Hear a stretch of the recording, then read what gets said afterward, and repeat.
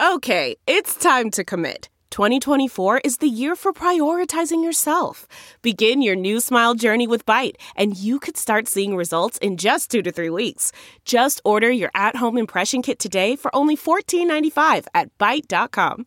Byte Clear aligners are doctor-directed and delivered to your door. Treatment costs thousands less than braces. Plus, they offer financing options, accept eligible insurance, and you can pay with your HSA FSA. Get 80% off your impression kit when you use code WONDERY at Byte.com. That's BYTE.com. Start your confidence journey today with Byte. Blood Brothers. The Scarred History of China's Ethnic Russians. During the early 20th century, thousands of Russian refugees fleeing war and revolution crossed the freezing Amur River into northeast China. Today, the community is still trying to reconcile its identity and process its collective trauma. Published by Sixth Tone. Written by Li Yijuan and Fan Yiying. Narrated by Elise Ribbons. Each year, Dong Desheng eagerly awaits the Easter holiday. For the 48-year-old farmer, the festival marks the end of the bitterly cold winter in northeast China's Heilongjiang province. It's also the only time he openly celebrates his Russian heritage. When the day arrives, Dong dons a traditional white shirt with red hemlines and cuffs, leaves behind his corn and soybean fields, and joins the festivities in Bianjiang. The village, just a few kilometers from the Siberian border, is one of several pockets of northern China with a large ethnic Russian community. More than 40% of the local population has Russian ancestry. Dong will spend the whole day drinking and dancing, and sometimes shoots playful videos for his social media feed. Before the pandemic, his party trick was to prank Russian tourists, who were often amazed to discover the blue-eyed, brown-haired figure was a born and bred Chinese citizen. "I love Basike," says Dong, using the traditional transliteration of the Russian word for Easter, Pashka. "It's when people who look like me gather together." But the rest of the year, Dong's lifestyle is almost indistinguishable from his Han Chinese neighbors. He learned at a young age to blend in as much as possible. Dong barely speaks a word of Russian. He remembers his grandmother cooking borscht, but she never taught him to make it. He prefers shazhu cai, or kill pig food, northeastern Chinese fare with plenty of pork offal and steamed vegetables. This is common among Bianjiang's Russian community. It's the legacy of a traumatic history, one that highlights the complexity of modern China's racial and political dynamics. In the early 20th century, thousands of Russians crossed the Chinese border, most of them refugees fleeing war and revolution. Yet, few found the peace and security they were asking. War and revolution pursued them. World War II, the Chinese Civil War, then years of political campaigns. Relations between China and Russia fractured. The Cultural Revolution erupted. Each time, the Russian diaspora suffered. The community reacted by striving to assimilate into Chinese society. Many married Han Chinese. The others stopped speaking Russian and kept their heads down. Few maintained ties with relations in Russia, and their children often grew up knowing little about their own heritage. Things have changed only very recently. Bianjiang started hosting its Easter festival in 2015 after the local government, hoping to boost tourism, added the holiday to its official list of intangible cultural heritage. Since 2020, the festivities have been suspended due to the COVID-19 pandemic. Officially, there are just over 16,000 ethnic Russians registered in China today, clustered mainly in the northern territories of Heilongjiang Province, the Inner Mongolia Autonomous Region, and Xinjiang Uyghur Autonomous Region. The real number is likely greater, as many ethnic Russians are registered as Han Chinese. Dong's relatives have lived near Bianjiang for 4 generations. According to family legend, Dong's great-grandfather, named Petrov, was a cavalry commander for Russia's last Tsar, Nicholas II. After the October Revolution, Petrov and his family lived as fugitives for 8 years, evading capture by Soviet authorities. In 1926, they finally crossed the freezing Amur River into China. Settling just across the Chinese border, Petrov supported his wife and 2 sons by raising horses for a wealthy local family. At the stables, he made friends with a native of China's eastern Shandong province surnamed Dong. But Petrov struggled to accept his lowered status in Bianjiang. He began drinking heavily, quarreling with his wife, and hitting the children. His wife soon left him for his Chinese colleague, adopting the Shandong native surname. The family has been called Dong ever since. Dong's grandfather, who had crossed into China with Petrov at just 9 years old, married a fellow Russian émigré. She had fled the country with her mother aged 7, after her father had died in the Russian Civil War.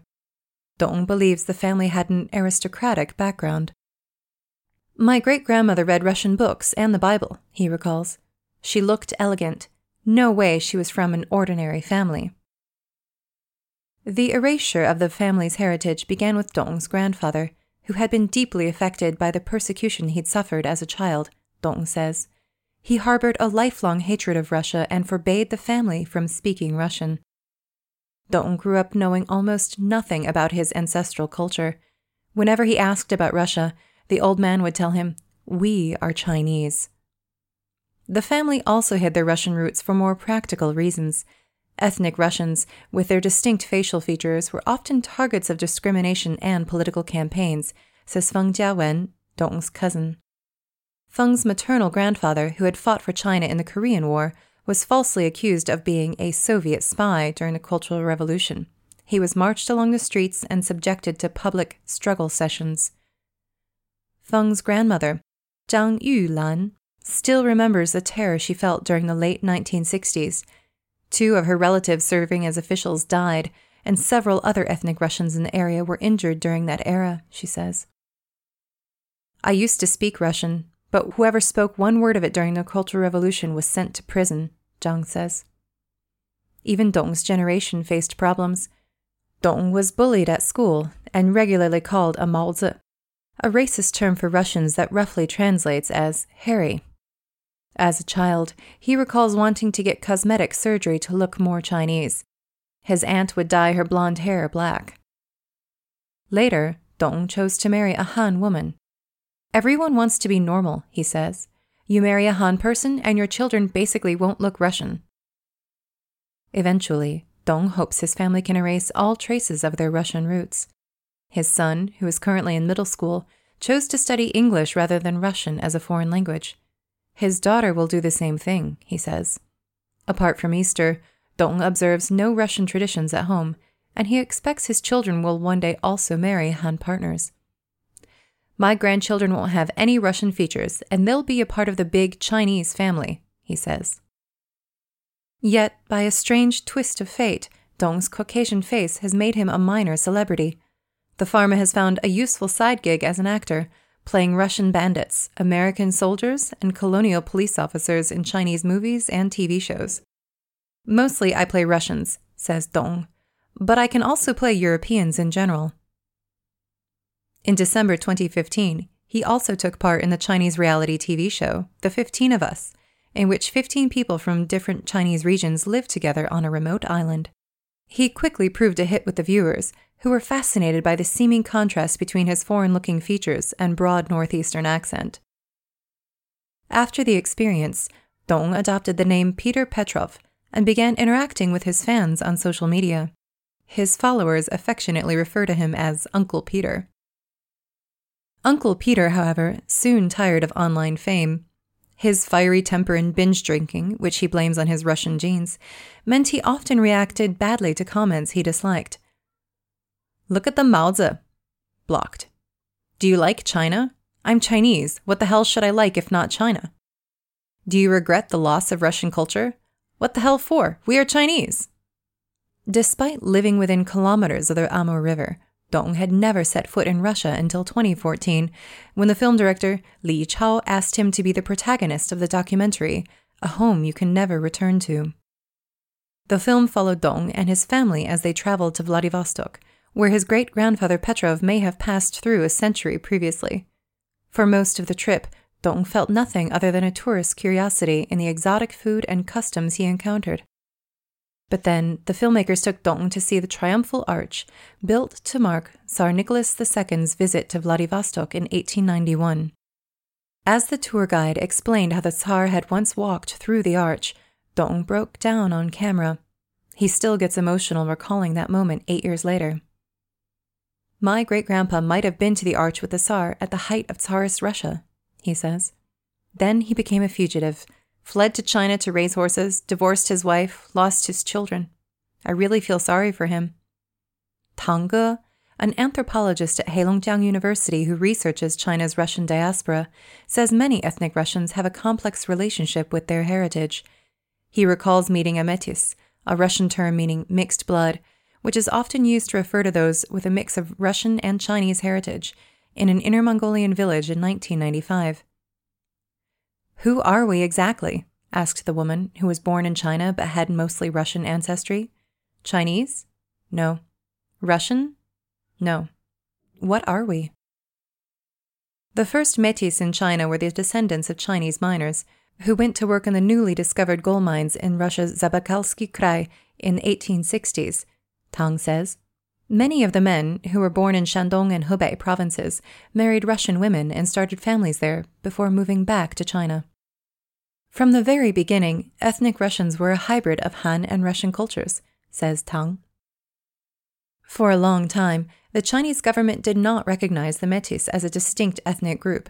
In 1953, the authorities named ethnic Russians one of the country's 55 official ethnic minorities, but the label only applied to a few hundred first-generation Russian immigrants who had settled in Xinjiang. The Métis living elsewhere were registered as Han Chinese. During the 1990 census, the Métis were given the option of changing their ethnicity to ethnic Russians.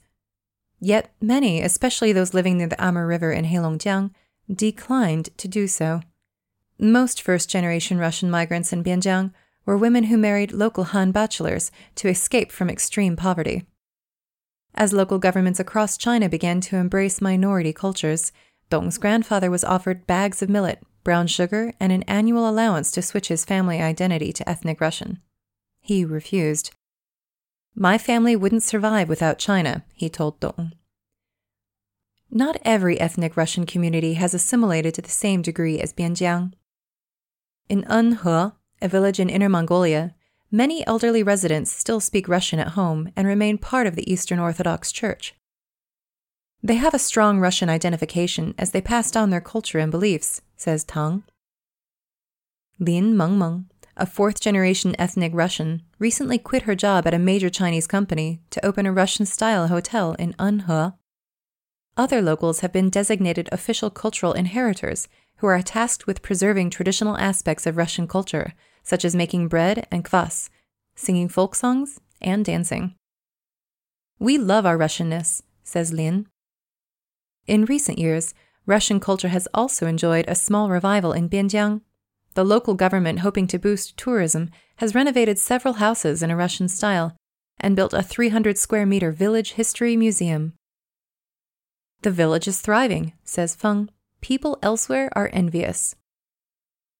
Even Dong has started to engage more with his Russian past over the last few years.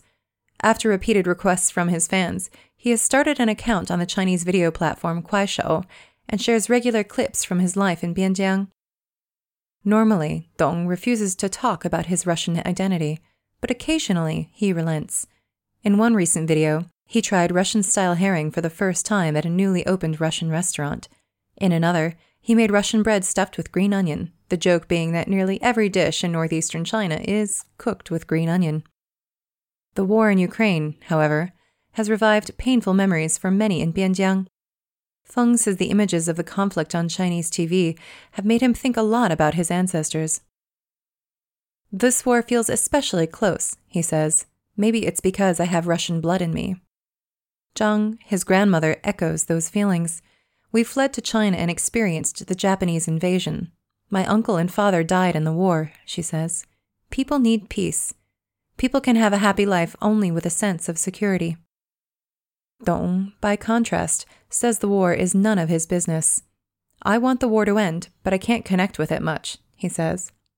At the same time, Dong feels a growing urge to pass on his family history. He once tried to write it down, but gave up due to his slow handwriting. Sometimes he wants to tell the old stories, but he can't find a willing audience at home. In one scene in A Home You Can Never Return To, Dong, tears still in his eyes from his visit to the Arch. Talks about his son. Perhaps his generation will finally be able to feel comfortable in their own identities, he hoped. The Russian emotional complex ends with me, Dong said. It's enough for him to visit. When he grows up, he'll understand the old home in Russia. When he grows up and wants to hear about it, I'll be there for him.